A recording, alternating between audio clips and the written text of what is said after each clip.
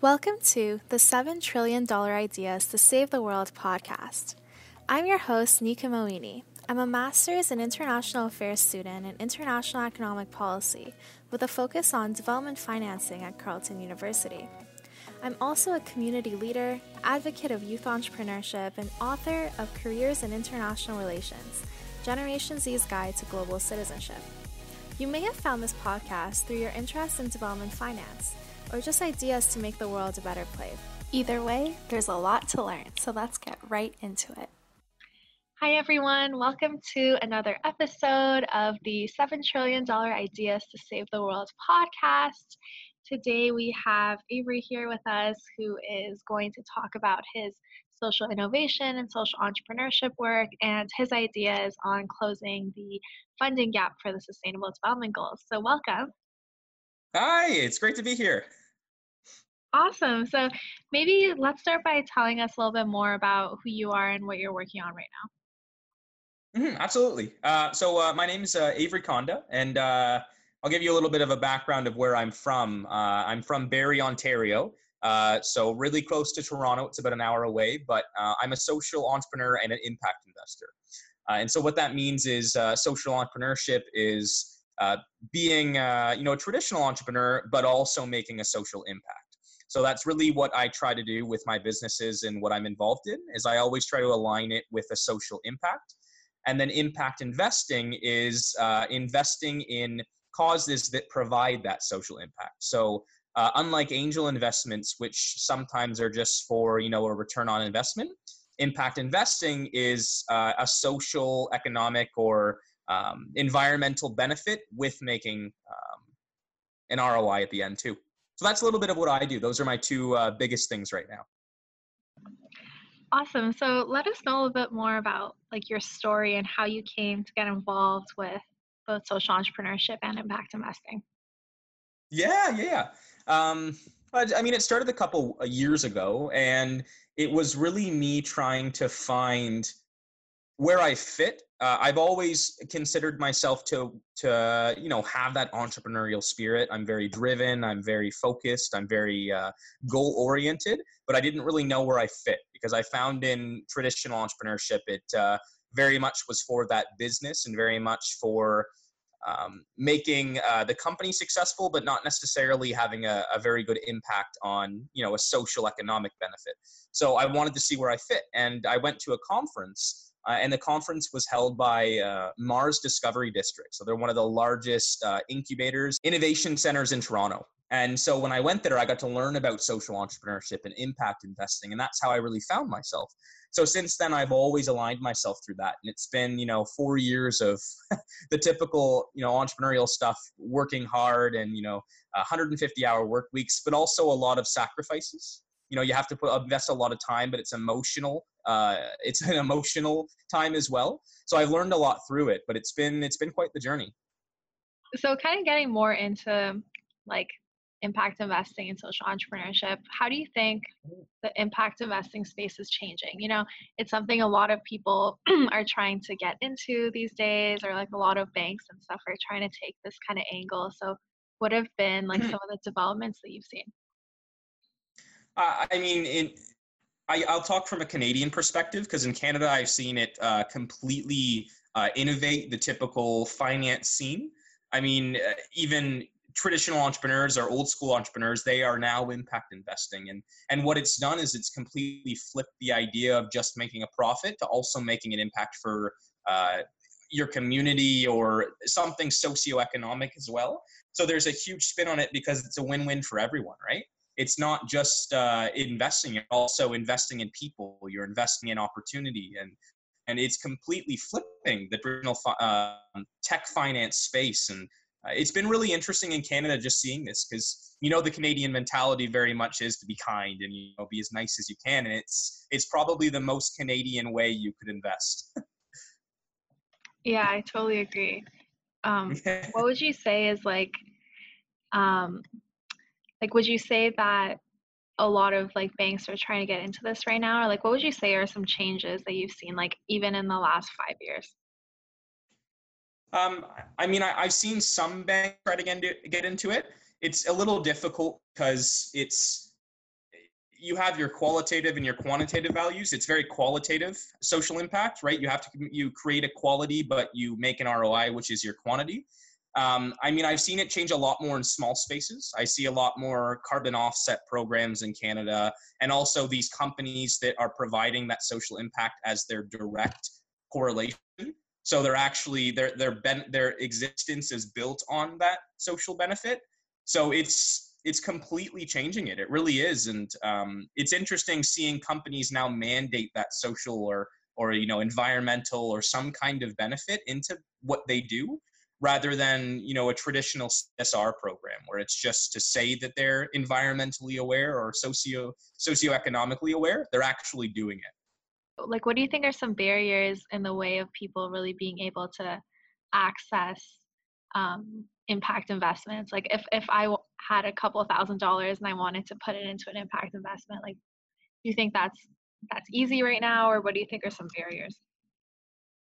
I mean, there's always going to be barriers, and there definitely are barriers right now, but I would say every couple of months those barriers are becoming less and less and less. A really interesting one that I saw in the States, now can invest as little as $10 into a company, and a lot of these companies are socially driven as well. So it's really removing the barriers, because now you don't have to be an accredited investor, right? You can invest in a 17-year-old kid could invest in a company. And I see that coming to Canada, and I see it more private rather than going through a stock exchange or going through something more traditionally. You're able to invest small pockets, and it really allows people who maybe only have $1,000 or who have $500 or even more, but not as much as you would as a traditional angel investor. You can now invest that into something that aligns with your moral values, but also brings you a profit. So it's really cool how much that landscape is changing. It's becoming more equitable. It's becoming more, opportunistic. It's allowing people to be a part of that investing scene. Right. So where would that person go though? Like, if they don't go to a traditional bank, like, do you know of any like websites or places that you can currently go to right now in Canada to do impact investing? Yeah, absolutely. There's a really interesting one out of Toronto called CoPower. And what they are is they're green bonds. So they invest into the clean tech industry and anything that's related to an environmental impact. So it could be something as small as wind turbines to something as large as large scale your own money. And they have, I think, 4 and 6 year plans. And you make a little tiny bit. It's not you don't make a lot of money, but you can always make a return on investment from your initial investment. And they're a private company that does this, but they work with RSPs as well. So you can apply a retirement plan. You can apply a TFSA. You can apply these things to these programs, and then you're not only making that return on investment, but you're also doing that social impact. So that's one of Toronto, and they're in our backyard, right? Right. So do you see this more in like the technology and kind of climate space, or do you think like other types of social impacts can also be tied to impact investing, like women's empowerment or like other types of causes?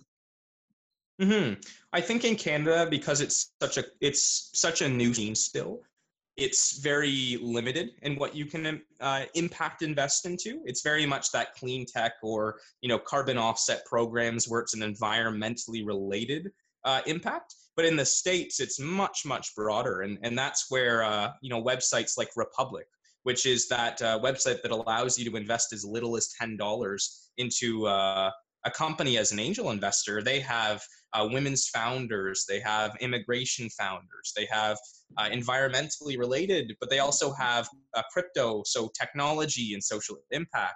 It's much broader, and that's where I see Canada going as it grows, in being able to invest in a multitude of different ventures, but through that impact investing lens. Right. That's really exciting. That's something I've been thinking about for a while too. It's like, how can we put small amounts of money to use and really, help these new entrepreneurs or new ventures that are doing social good. So that's really exciting. I hope we find something like that in Canada soon. I hope so too, honestly. Awesome. So getting into some different questions, you're also very involved with like youth and encouraging youth to be entrepreneurs. So can you tell us a little bit more about that and like how you see youth entrepreneurship as being important and in addressing like the sustainable development goals and making an impact? Hmm. I mean, I worked with a company called the Junior Achievement Program, and what they are is they're a nonprofit that provides workshops for youth public schools in Canada. But what it does is in this workshop they provide entrepreneurial opportunities and they really showcase it to youth to get it in the back line. So I work with companies or nonprofits like that on a volunteer basis, where it really is getting people knowledgeable at a young age about entrepreneurship as a possible workplace in the future, because not everyone thinks they're an entrepreneur, but really a lot of people could be. And I think it's an incredible space to be if it's for you. So I work, a lot of it's volunteer capacity, but it's important to me because it's building the entrepreneurial scene in Canada, which right now is quite small in comparison to Canada, but it's also empowering people, right? An entrepreneur, if successful, creates, tens of thousands of jobs, or even, 10 to 100 jobs, but is employing people and then providing that wage to be creative. So you're really making an industry that's providing creativity to the country.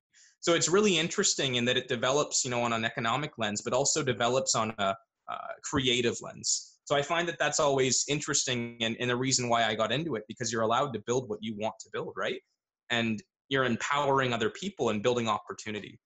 I work with some other incubators in the Simcoe County region, and I work with other entrepreneurship centers. There's the Henry Burning Entrepreneurship Center at Georgian College in Barrie, and I work with them in bringing these entrepreneurial opportunities in the crypto space or the social impact space. And it's a really cool opportunity to volunteer on that, to really provide those knowledge skills for youth to get involved. Right. So in that sense, it's like entrepreneurship is a way to make social impact by both empowering youth, but also like the businesses they create. 100%. And then it provides new opportunities. But I mean, if you look at studies, they're saying that 50% of the jobs that we'll have in the future aren't even created yet. And I think who creates those a lot of the times is the entrepreneurial space, right? And it's not necessarily just, I mean, tech is a very, very well-known and large space of entrepreneurship, but there's healthcare, there's other opportunities to be in the entrepreneurial space where you can build these new jobs that people haven't even heard of yet, right? It might not even be a job that's been invented, and you have the ability to do that. So that's full creativity, and that's also a direction for the country. So it's a really important job too, and a really valuable job if you do it. Mm-hmm. So outside of like the programs that already exist, like junior achievement and things like that, what else do you think needs to be done in Canada in order to really like scale up what's already happening and to really grow this kind of movement? Um, I I think there needs to be a little bit of a more of a focus on entrepreneurship in Canada. They're quite good at small and medium scale startups. There's a lot of support for beginning and a lot of support for the middle, but not a lot of support for the larger side of that. So you don't see a lot of large startups in Canada. You see a lot of them in the States. And so I think there needs to be a focus on all levels, right? If we want Canada to become an entrepreneurial capital of the world, we need to invest in companies in the beginning, but also then to stay. So that's it's a really interesting part. And I mean, there always needs to be support for the beginning phase, because that's, in the first 5 years, 90% of startups fail. That's where a lot of the support needs to be held. And so as long as Canada continues building that through entrepreneurship centers and innovators and incubators, I think that we'll have more opportunity. And as Canada scales, in the global market, I think it will just inherently happen that there will be more resources and more opportunities. I think it just takes time, but Canada's quite new to the scene, right? We're becoming more recognized with it, and we're having more entrepreneurs, every month. It's seeing where Canada's going. Right. And then asking that question also from an impact investing angle, what else do you think needs to be done? Like, should Canada kind of try to replicate what's going on in the US, or are there better models that we can be bringing into our country to grow this kind of impact investing movement? Hmm.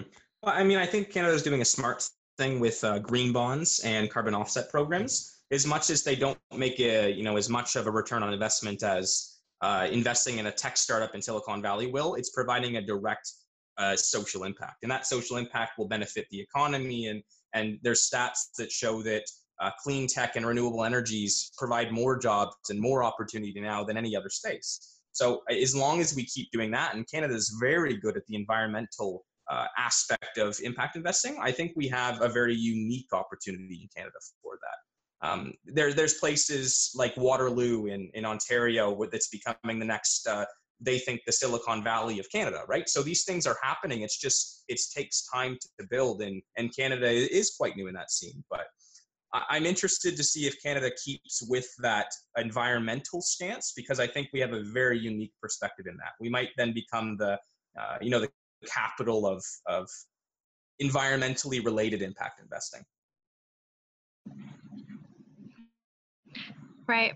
Yeah, I'm curious to see like if it can be more diversified into like different types of impact, because like the last guest we had on this podcast was talking about gender lens investing, and that's like a really interesting form of impact investing. And then, as you were saying, like incorporating different populations like immigrants or youth or like indigenous people, even like there's a lot of people that I feel need to be brought into this conversation, and it's like, how can we best do that? 100%. And I mean, I've said it a couple times, but Canada's new at it, so I think we have the opportunity to build to that capacity. I just don't know if we're fully there yet, but if we take some of the models of the States in entrepreneurship, and the States is quite good at that, there's so much opportunity in investing in some populations that don't have the support that others do, right? There's an equitable lens to it too, that we can empower that through entrepreneurship. Right. So it's like impact investing and entrepreneurship kind of go hand in hand, basically. And like in order for one to do well, the other has to work. 100%. I think impact investing is just a new model that can attach as a module to entrepreneurship, but they've always worked hand in hand. It's a new way of thinking, a new engineered way that also provides that direct impact to a community as well. Cool, exciting. I'm like getting off of this podcast being like really excited about the future. So the last question that I ask everyone on this podcast is, what else do you think is needed to close the funding gap in achieving like sustainable development?